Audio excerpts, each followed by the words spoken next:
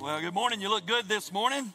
I'm glad you're here today. It's a good day to be in the house of the Lord. What an exceptional day to get to baptize 3 members of a family like that. That is so special. And I'm excited about all that God is doing in the life of our church. And I'm also excited that I got to be away last week. And I watched it online. We went to a great church in Phoenix. We got to go to the Grand Canyon, got to go to Sedona, got to go to a Catholic wedding, which has some of the components of a wedding we would have, and then some other ones that are a little different. And we got to experience that. I actually got to participate in part of the ceremony, so it was a special weekend. But I'm also excited that if I have to go out of town for one reason or the other, we have such a great team here at the church that things go on as if I'm not even here. And so Clark preached a great message. Caleb and the team just put everything together as if I'm not even here. And that is special. It doesn't always happen that way. So I want you to help me celebrate them and say thanks for being such an amazing staff. And so now I want to say happy Thanksgiving week. And you look good. You look a little bigger than you did last time, but that's good. Okay, I do too, so we're in the thing together. Thank you for being here this morning. And we, of all people, have every reason to have thankful and grateful hearts. You see, as children of God, adopted into his family through Jesus, it doesn't matter what happens in life, he is with us. You see, in the Psalms 23, the most popular psalm, it says, yea, though I walk through the valley of death. It doesn't say around it. Okay, and then it goes on and says, God, you prepare my table in the presence of my enemies. He doesn't take us to some isolated area away from everything, every evil thing in this world. He prepares the table and he sits down to eat with us right in the middle of a world that has come unglued. And that's encouraging, isn't it? And so that's the reason we have hearts of gratitude today. Now, as we understand more about that, and as we consider where we're at in this amazing book of Acts, it's important to understand that this world has lost its bearing and its compass is just spinning around confused. And in that moment, in a season like this, it is a time when you and I, as individual Christians and corporately as a church, we are called, challenged, and commanded to drive a stake in the sand and to stand strong and be bold witnesses for Jesus Christ. You see, the world doesn't need to hear about the statistics of Joe Milton. I mean, they're fine. The world doesn't need to hear about your favorite television show. The world really doesn't need to hear about your car or your house. The world doesn't really need to hear about your children or grandchildren, even though I like talking about them. What the world needs to hear about is Jesus Christ. And we live in a world that has buried their head in the sand. You see, sometimes as Christians, we feel like, you know what, I know I'm a Christian. I believe the gospel message that Jesus died on a cross for me, rose again from the dead, defeated death, hell, and the grave. I received his grace gift in my life, didn't deserve it. He gave it to me anyway. I'm born again. Holy Spirit lives in me and going to heaven when I would get all that. But then we're like, I'm just going to be like the Christian ostrich, and I'm going to put my head in the sand, and hopefully the mean, lost world will just walk on around me. That's what most of us do. That's not what we're called to do. Jesus Christ died a brutal death on a cross, rose from the dead, ascended to heaven so that he could save you to be empowered to share the grace message of the gospel to the glory of God. And he didn't leave you to do it alone on your own because he knew you would fail. So he sent his Holy Spirit into our lives to empower us for one primary thing, and that is to be a witness for Jesus Christ. And every day of every week we have an opportunity in our family. Today, baptizing Colby, Kaylee, and Autumn was a testimony to their younger children. We have an opportunity to share Jesus in our families. We have an opportunity to share Jesus in our neighborhoods. We have an opportunity to share Jesus in our schools. We have an opportunity to share Jesus in our workplaces and in the places that we frequent every day. We can share Jesus, but often we don't. Let me tell you what that looks like tangibly. Kendra and I, as I said, we went to Phoenix, a beautiful place. And we went on Allegiant Airline. It's a good airline. It's a good flight, economical. I felt like I rode to Phoenix in a 5-gallon bucket from Home Depot, okay? I mean, they put more and more people on the plane, smaller, less padding. I mean, you in there, okay? And we had an opportunity to share Jesus on that airplane. But we had one great opportunity. So I sat on the aisle seat. Kendra got me. We didn't even pick seats, but they put us together, and she gave me the aisle seat because she loves me. And she sat in the middle seat. And we had opportunities to share Jesus. In fact, there was a guy sitting on the other side of her, mashed up against the window, captive audience. When that plane goes ding dong, all seat belts fastened, he can't go nowhere. But in that moment, we had an opportunity to share Jesus with this guy. Kendra did not do that. I mean, I would have, but I was way over here, see. I mean, I would have had to go all the way across her, and she would have been, we didn't, okay? Now, I share that story to say that's what it looks like.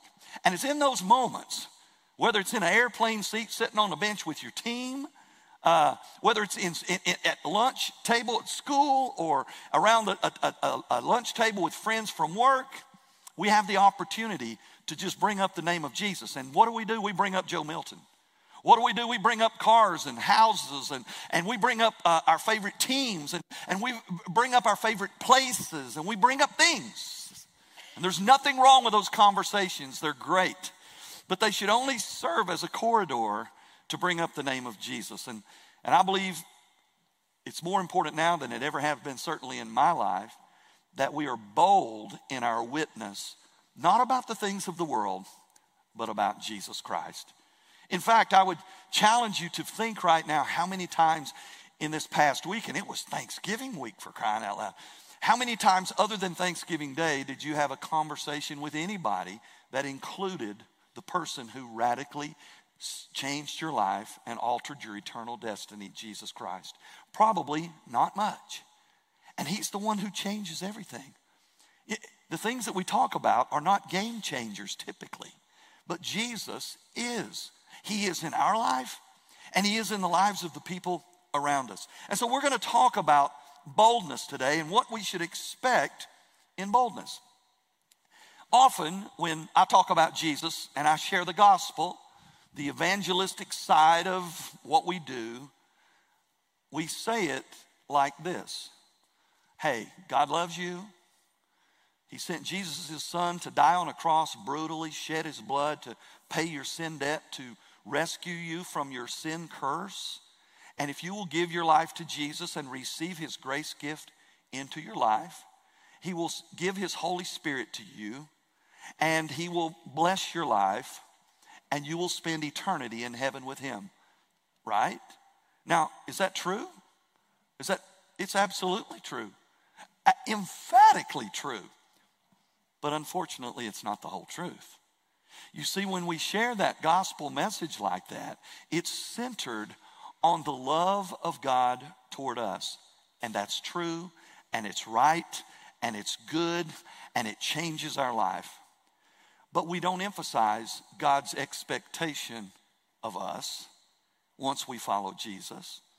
And we don't include what we can expect if we truly give Jesus our whole life and make him the Lord of everything we do. I'm here today to tell you the rest of the story. If you are a Christian today and you're not being persecuted, it's probably because you're not a great Christian. Now that sounds judgmental, does it not? The truth is what I just said. The truth is what I just said is true. If we are a Christian and we don't really feel persecution, we are probably not being a very good Christian. Now, when I say persecution, we think, well, nobody's shoved me in a burning furnace. Nobody's taken me to the Knoxville Zoo and thrown me in the lion's pit. Nobody's plucked out my fingernails or stripped me down naked and tied me to a pole down at Weigel's, so I guess I'm not persecuted. That's not what I'm talking about. I'm not saying you have to live a life where it looks like that. I'm saying if there's no cost to your Christianity in living, you're probably a closet Christian. You're probably not living up to the expectation that God the Father, Jesus the Son, and the Holy Spirit has for you.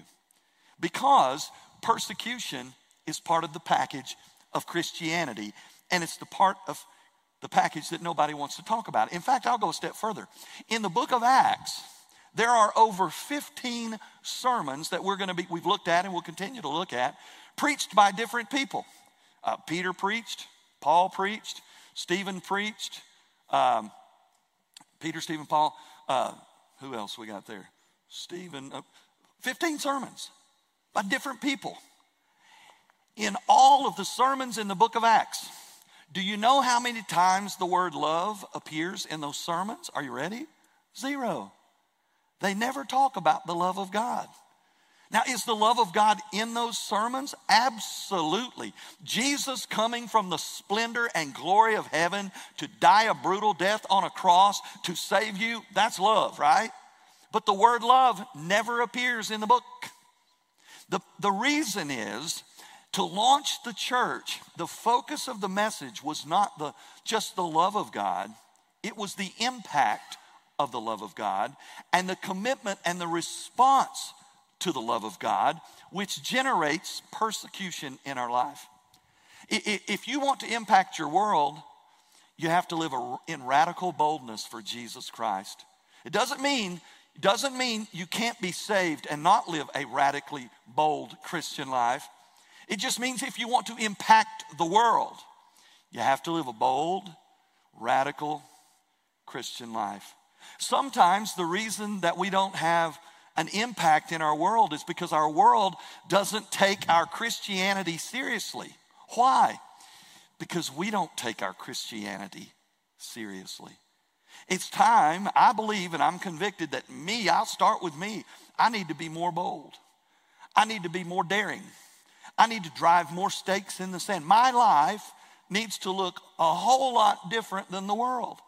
And you, as a Christian, your life should look radically different from the world if the world is going to take your message seriously.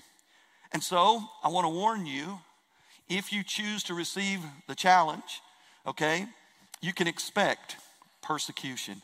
Why don't we say that when we share the gospel? Because it's not palatable. Nope. Hey, everybody, welcome to the church at Turkey Hills. I'm ready to tell you today how this week you can be persecuted at a whole nother level. How many getting excited about that? No, we ain't get. Now, if I came out, same thing. Hey, churches, Turkey Hills, so glad you're here. I'm going to help you today understand how you can be more blessed in this life. Then we getting excited, amen? We like the blessing, but we don't like the persecution. I want to show you today to begin that it's a package, that persecution provides the blessing. Listen what Paul wrote to Timothy. Now, this is about 67 to 70 AD. Jesus has been gone for about 40 years. Paul's been preaching. Paul was Saul, who was an educated religion expert, okay? Spoke multiple languages, brilliant guy. He was impressive, had a huge circle of influence and a huge circle of friends who respected his position and what he knew. And then he met Jesus, okay? A carpenter from Nazareth, God in the flesh.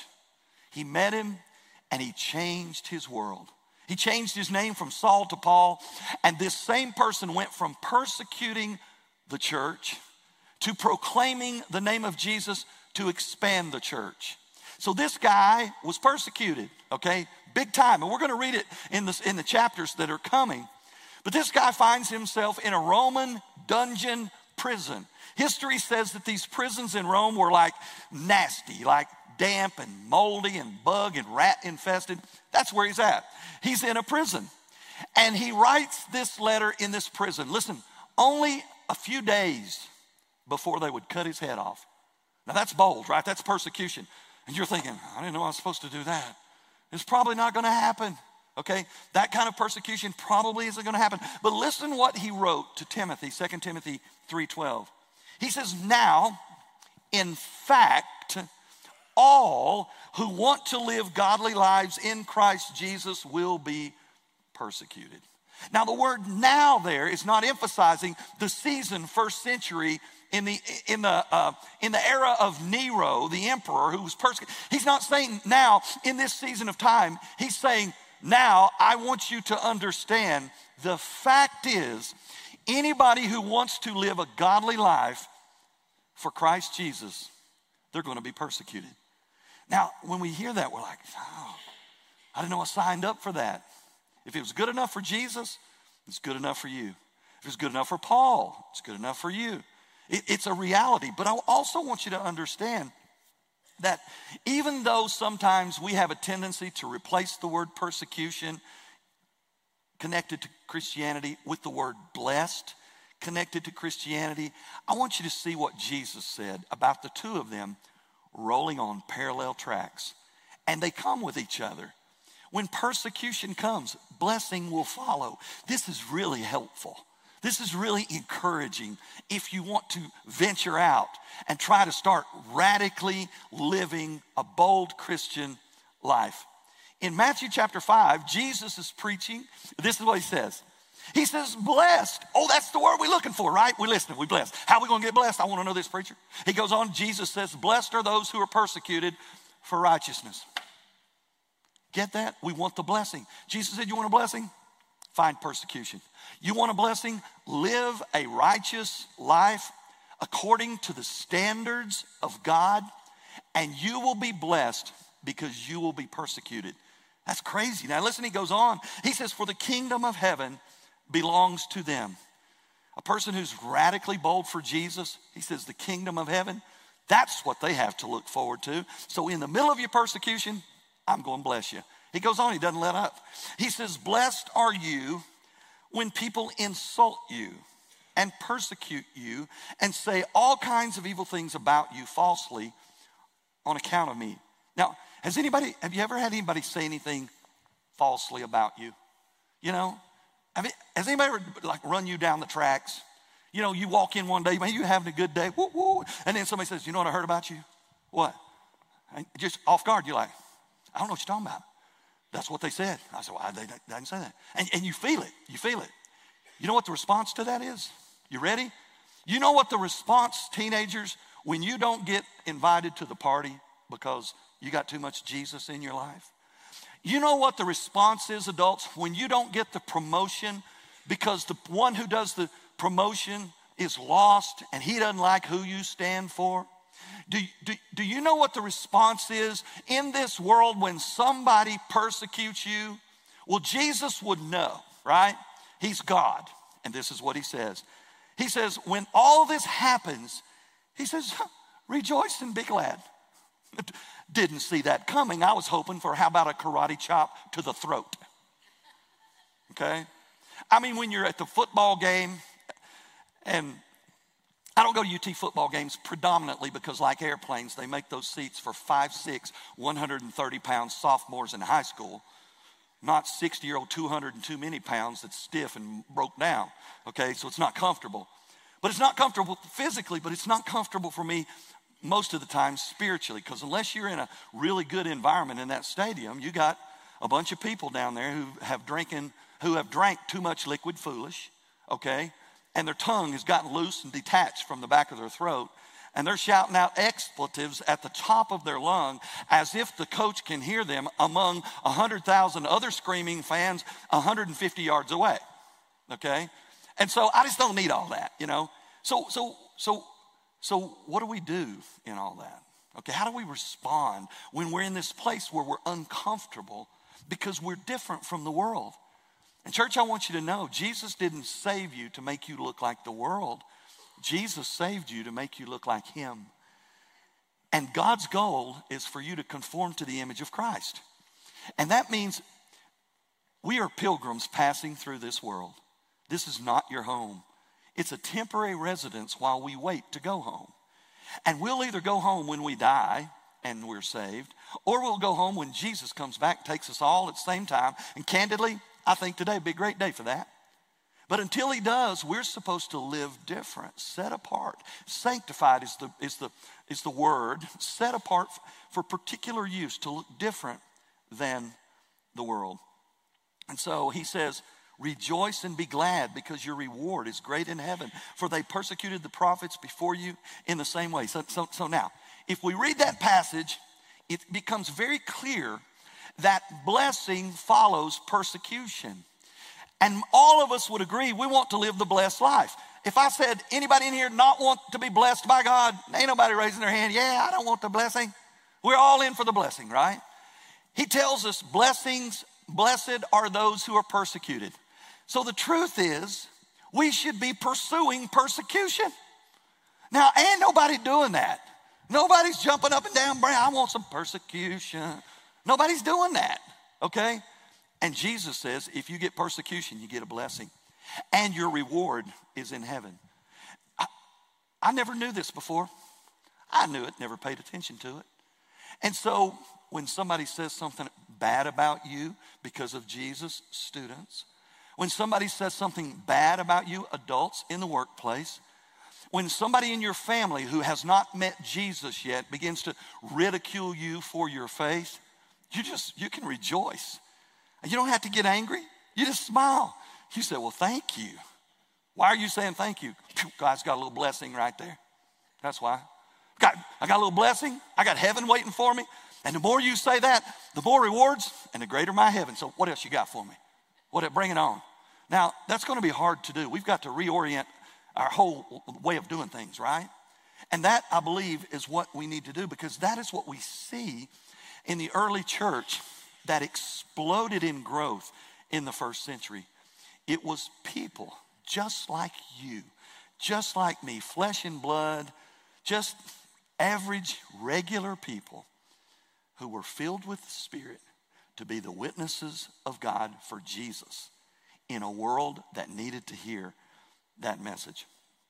So we're in Acts chapter 4, and that's where we're at in this book called Can I Get a Witness? And last week, Clark preached from the Spirit-Empowered Life and did a great job. And he showed us in chapter 4 what it looks like to live a Spirit-empowered life, kind of the characteristics of that life. And then we look at our life and we say, my life doesn't look like that. I don't see that stuff happening in my life. I don't see the life change in other people. I don't feel the persecution. I don't feel so endangered like they did. What's the disconnect? The disconnect is we aren't doing it like the early church did it. We've got some good parts. We do some things good, and I don't want to be too hard. But I truly believe God wants us to dial it in, to dig down, to expand in our boldness to impact this world for Jesus.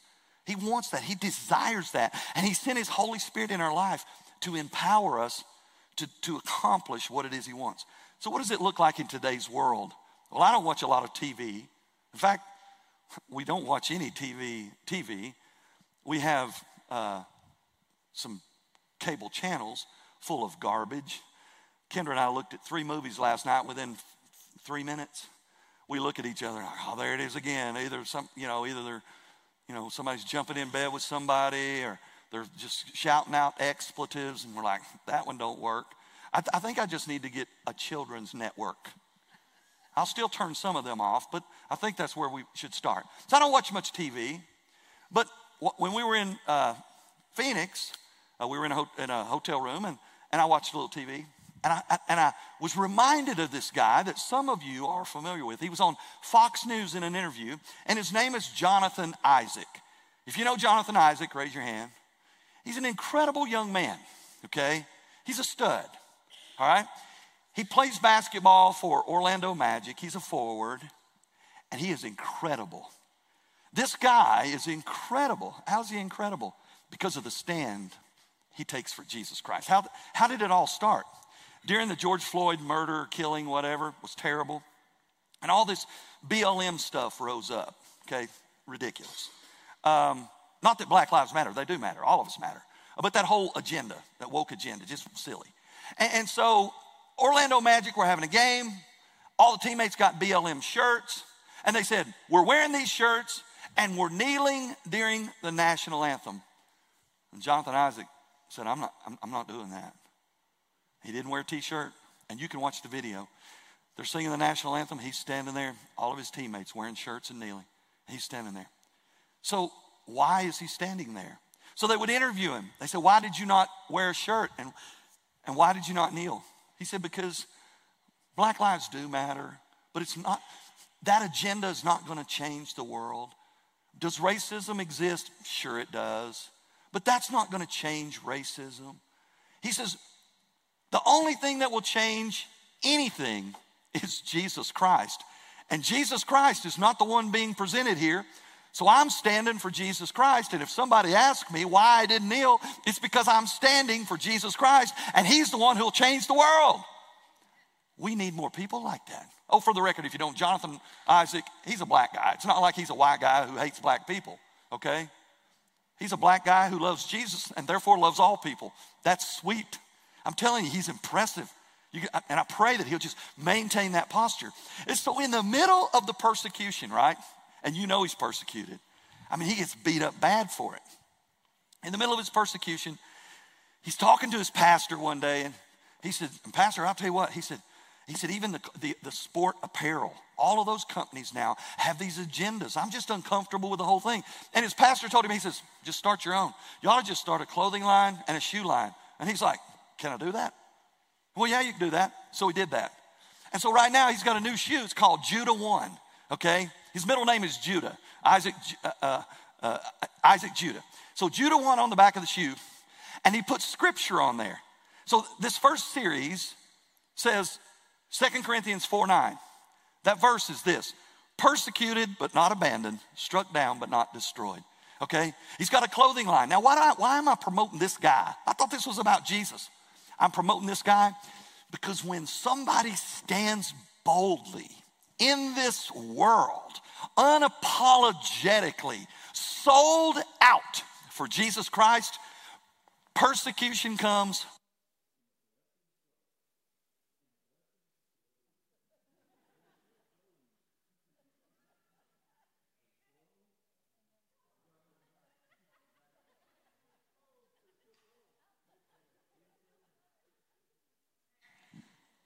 They flow. Now, your average guy would have choked right there, but we're going to press on because the Holy Spirit's in this place. So the blessings flow. And in his life, he just took a stand based on his conviction. And God's going to bless him with people who will come to Jesus. God's going to bless him financially with this clothing line and shoe line, no doubt in my mind. And God is banking him rewards in heaven. Because Jesus said, blessed are those who are persecuted for my name's sake. And I'm here to tell you today, if I asked you if you wanted blessed when you came in here, if our door greeters would have said, do you want a blessing today? You would have looked like, yeah, we all want a blessing. Here it is. Start living boldly for Jesus Christ. Accept the fact, as Paul told Timothy, accept the fact that all will be persecuted when they live boldly for Jesus Christ, and then expect a blessing to follow. See, we want the blessing, but we don't want the persecution. And I think the blessings that follow persecution are going to be far greater than the blessings that God just gives us because he's a gracious, blessing God when we stand for him. And what's funny about this message, this idea crosses all generations and socioeconomic classes and races. Everybody in here, including your preacher, can live more boldly this week than we did last. And everyone in here can expect and should hope for persecution. Why? So we can rejoice. That's going to be funny right there. When we get that to a place where, man, they talking bad about me. Hey, man, I heard something bad about you. And this is a reply. You did? Right? What'd you hear? Yeah, that ain't true. Praise the Lord. Bring on the blessing. Right? That's what Jesus is talking about. I didn't make that up. And so we have to learn how to live differently than we ever have. So we got to be motivated for radical Christianity, which leads us to Acts chapter 4. And you say, I thought Clark preached on Acts chapter 4. He did. Oh, did he not do a good job? He nailed it. But he approached it from their response, how they were living. I want to show you how you and I can live that way. I want to show you 8 motivational factors that can help us be radically bold Christians in a world of darkness who has lost their way. Their compass is spinning around and around. And you and I are called and challenged and commanded and filled with the Spirit to stand in that darkness and shine a light and say, hey, if y'all will follow me, I'll take you to truth. That's what he wants us to do. So in Acts chapter 4, just kind of set the stage, you'll remember it says in verse 1, while Peter and John were speaking to the people, the priest and the commander of the temple guard, I just thought about me fishing around from that microphone. What was that? I just, in my head, while I'm preaching, myself is saying, what were you doing? Okay? So, while Peter and John were speaking to the people, the priest and the commander of the temple guard and the Sadducees came up to them angry. And your translation may say they were greatly disturbed because they were teaching the people and announcing in Jesus the resurrection of the dead. Pause. I want you to understand something, church. Many of us as Christians, we do good deeds. We come to church on Sunday. That's a good deed. We help somebody in need. Many of you brought shoe boxes. Thank you for doing that. You helped some little boy or little girl around the world have Christmas and know what God's love feels like. That's awesome. It's a great deed. Many of us will help somebody like a widow. We'll go do a chore for a widow, help her out, a deed, or a widower. Many of us will do good deeds along the way. We'll help somebody. We'll buy some shoes for a kid who needs shoes or a coat for a coatless child. We'll do good deeds. Listen, that's not radical boldness. That's expected. That's just expected. That's common decency. You don't have to be a Christian to do good deeds. There's great people in this world who are lost, who do good deeds and are very charitable in what they do. People don't care. The lost world doesn't care if you do good deeds. They embrace that. That's not why the religious community and the world that Peter and John were speaking to, that's not why they are angry and disturbed. They're angry and disturbed because they will not shut up about Jesus. And I'm telling you today that in your conversations this week, you can talk about good deeds all you want. Nobody cares. But if we start bringing up the name of Jesus and what he did for us and what he wants to do for this world, it's going to change their opinion of us. And it's going to change the way they're processing who we are as Christians. They're going to realize, well, this one is a little crazy on the Jesus side. And when you get a little crazy on the Jesus side, the world is going to go a little crazy on you because they're uncomfortable with that. That's just too much. You're diving in too deep.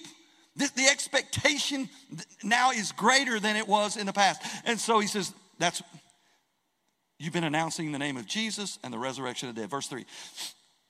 So they seized them and put them in jail until the next day, for it's already evening. But many of those who had listened to the message believed, and the number of men came to about 5,000. So the church, you'll remember, went from 120 to 3120, added every day. We're not sure how many were added. Now 5,000 men.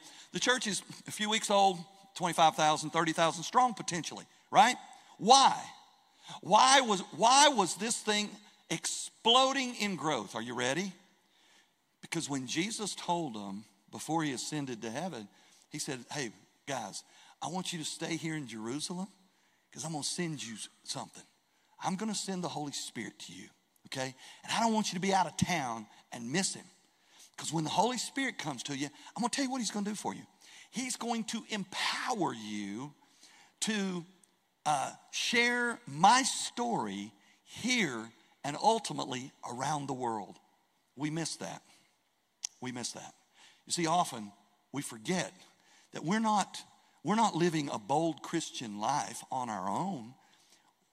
We're living a bold Christian life empowered and possessed by the Holy Spirit of God.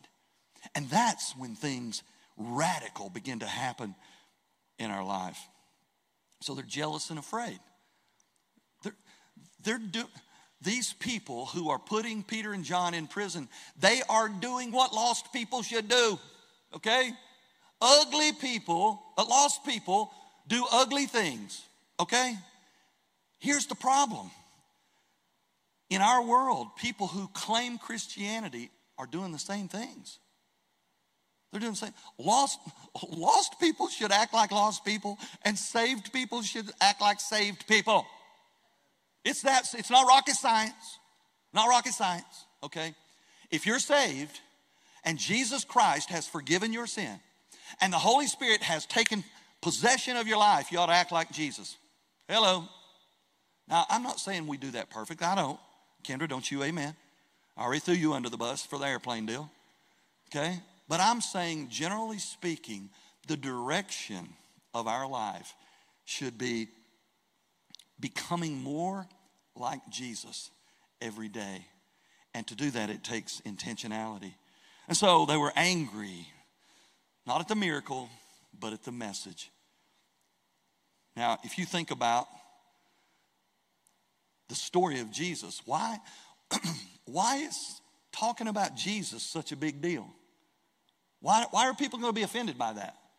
Why are people going to persecute you and say bad things about you if you talk about Jesus in the United States of America? Because although this country is built upon Christian principles and the Word of God, we're not a Christian nation. And a people, any people group or any individual will be offended when you say this truth. Jesus is the only way to go to heaven. The only way. If Jesus has not saved you, if Jesus does not live in you, if you have not made Jesus the Lord of your life, you will not go to heaven when you die. Because Jesus said, I am the way, I am the truth, I am the life. No man comes to the Father but by me. Jesus said that, and then he died on a cross to prove that he's the truth and rose from the dead. Now, when you share that, we live in a world, they don't like that. That's intolerant, right? There ought to be a lot of ways to get to heaven. What's that called? In fact, some will say this, I believe, a lot of ways to get to heaven. And I believe, ultimately we all go. That's called universalism. That in the end, everybody goes to heaven. That's a wonderful belief. That's a wonderful thought. I like the idea of everybody going to heaven. But the truth is, everybody's not going. Everybody's not going to heaven, right? In fact, Scripture hints to the idea, and I believe declares, more people are going to hell in your world than there are going to heaven. How do we know that? Wide is the way to destruction. Many there are on it. Few are those who find their way into righteousness. Few are on the way to heaven. And so it's our job. And it's a wonderful job. It's a wonderful challenge to hold within us the truth that changes lives now and alters eternal destinies. We carry that within us. And we're supposed to be the light in a dark world. And it requires a boldness that most of us never have. Verse 5, they're in jail. On the next day, the rulers, elders, experts in the law came together. That's a good party right there. Annas, the high priest, was there. Caiaphas, John, Alexander, and others who were members of the high priest family. We're bringing the smart family in.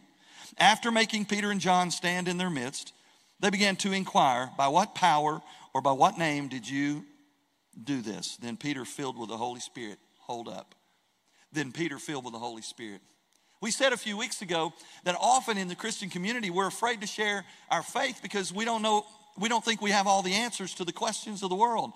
Let me just remind you, the world's questions are stupid, okay? You don't have to have an answer for all the questions of the world. They're lost, okay? They're ignorant. They're blind to truth. So all the questions like, well, if God is so much love, why does he let bad things happen to good people? I just made that up. No, you didn't have been saying that for 2,000 years, okay? Why? Because there's no good people. There you go. Next question. The truth is we don't have to answer any of those questions. Here's our answer. Always. It's what Peter and John do. They're filled with the Spirit. They ask him a question. What do? We talk about Jesus.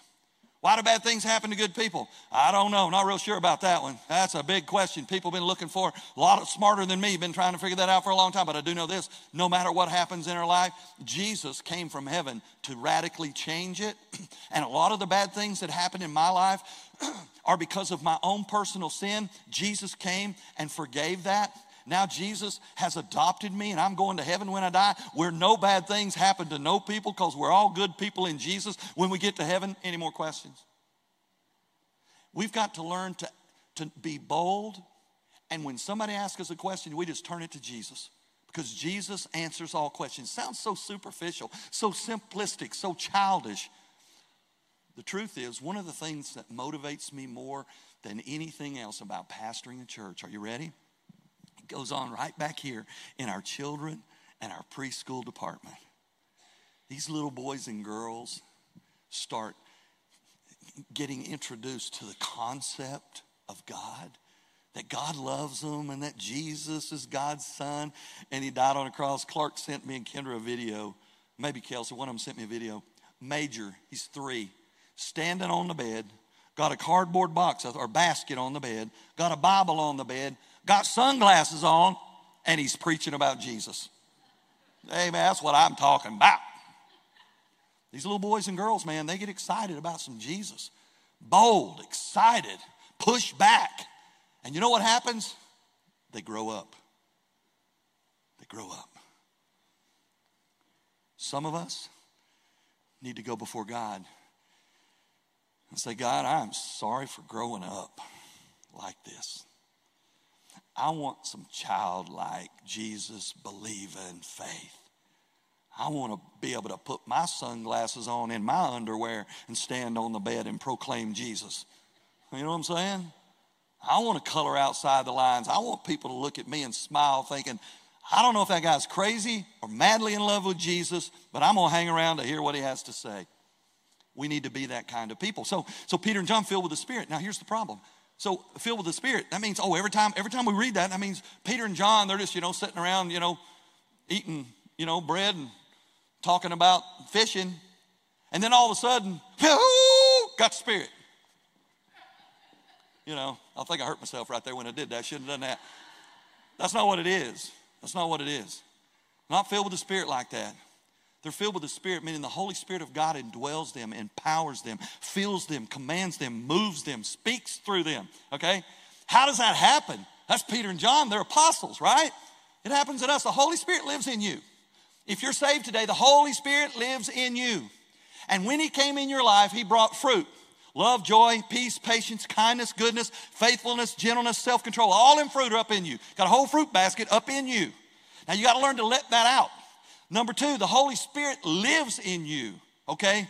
You got to learn how to allow him and give him the privilege and the freedom to use you, to speak through you, to live through you, to move through you, and to change this world through you. You see, it's not you and it's not me. Our flesh accomplishes very, very little. In fact, probably nothing at all in the kingdom. But when the Spirit is allowed to move in us, things happen. So they're filled with the Spirit. How do we get filled with the Spirit? How do we move from being an abode or a residence for the Holy Spirit to being filled with the Holy Spirit, radically changed by the Holy Spirit? Discipline. What discipline? I'm the preacher. So I get to tell you some things as a shepherd that you ought to do, some stuff you ought not to do. You ready? You ought to read your Bible every day. Did you know that? Most of us don't. You ought to, and we have no excuse. Most of us got a smartphone, 1,000 Bibles on there. They'll read it to you. You can get a lady to read it from some foreign country. You can get a man to read it, okay? You can read it yourself. But you ought to read your Bible every day. You ready? You ought to pray every day. Not just on meals, but you ought to pray every day. I was thinking about praying boldly. Oh, let me finish this first. You can't, if you don't pray regularly and read your Bible regularly, you can't expect the Holy Spirit to use you regularly. If you don't pray powerfully and read your Bible powerfully, you can't expect the Holy Spirit to use you powerfully, okay? So it's disciplines in our life. And on top of that, we've got to commit ourselves. We've got to say every day, Holy Spirit, I know you're in there. Time to wake up, it's a new day. I know you're in there. I want you to fill me today. I want you to use me today. I give myself to you today. Open doors, make things happen that only you can make happen. So I was thinking about what would that look like tangibly? I remember this summer we were at a marina, Kendra and I, and we had our grandkids with us. And I don't remember if it was Kelsey, Clark, or Caitlin, maybe all of them. And we were at a marina, and there were some guys over there, and they'd some probably college plus guys, and they'd been throwing them back pretty hard, and so they were getting a little mouthy. And I remember they were just started like dropping expletives, cuss words, F-bombs. And I'm telling you, I could have walked over there, said, hey, I got grandkids over here. Would you mind leaving out the cuss words? It's probably going to mean nothing, okay? And then they're probably going to say something to me. And then I'm going to hit one of them over the head with a beer bottle. And then it's going to be on the news. Local pastor bust a guy's head with a beer bottle. It's not a win. It's not a win for the church, okay? And so what do? What do you do? And I was thinking, what would Peter and John do? What if we just, hey guys, I know we blessed our food, but our food's not here yet. Isn't it a beautiful day? Let's just pray. And let's just hold hands and let's stand up here and let's just pray. And let's just pray real loud. Just pray real loud. Just start praying. Just praying to where those people are looking. Now I don't have to go tell them. Now they notice, right? And I'm thinking there's all kinds of circumstances and scenarios that you can unfold in your mind and the Holy Spirit will give you so that we can live bold, Christian, radical lives so that people notice that we're serious about our faith and our faith is something to be taken seriously. Amen? So Peter says, rulers of the people and elders, if we are being examined today for good deed done to a sick man, by what means this man was healed? And so it's not about a sick man being healed. It's about Jesus. And Peter and John know. We've been through the ringer. Peter's thinking, every day I think about that stupid chicken that crowed 3 times. Every time I hear a rooster, it breaks my heart. Because on that night, 3 times I was asked if I knew him and I denied him. And I walked with him. I heard him speak. I saw him be a miracle. I ate with God with skin on, and then I denied. I knew I ain't gonna do that anymore. I'm not doing it. So hey, y'all put me in jail. That's cool. I'm smiling, rejoicing. Jesus said persecution. There's a blessing on the way, so I'm in. Heaven's my reward. It's all good. But since you brought it up, I got something to say. Now, he's going to talk about Jesus is what he's going to do. And that's what it looks like. So real quick, I'm going to give you 2 motivations for living. Because Clark showed us last week what it looks like to live like that. How can we begin to live like that? Motivation number 1, Jesus conquered our death. Jesus conquered our death. That ought to motivate us.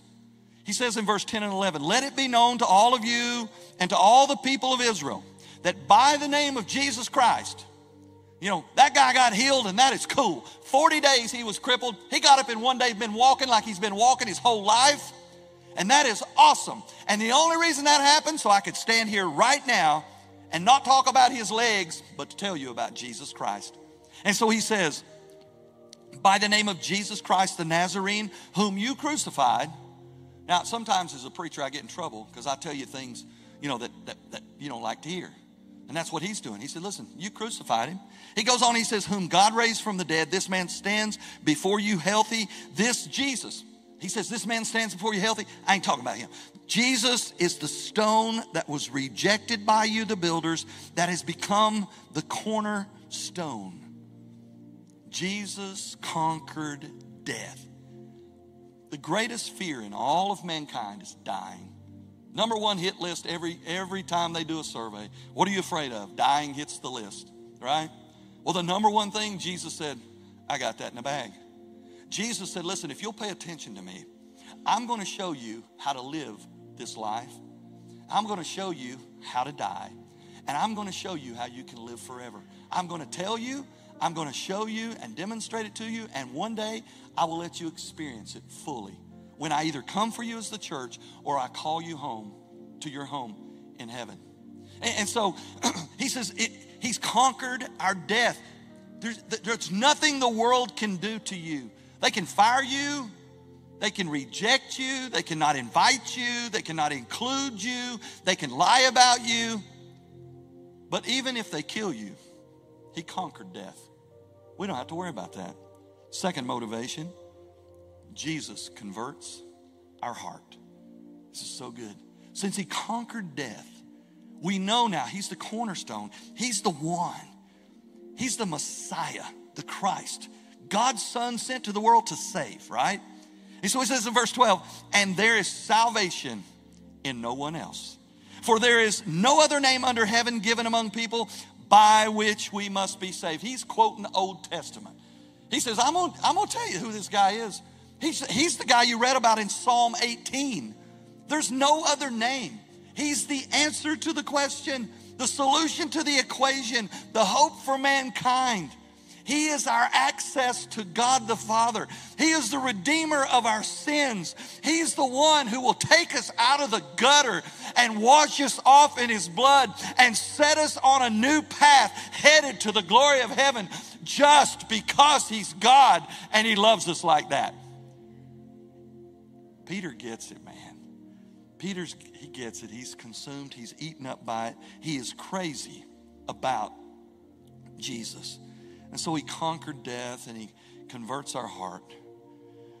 And so now we live in a world, and I've got to be candid with you. How do we know if we're living radical? You ready?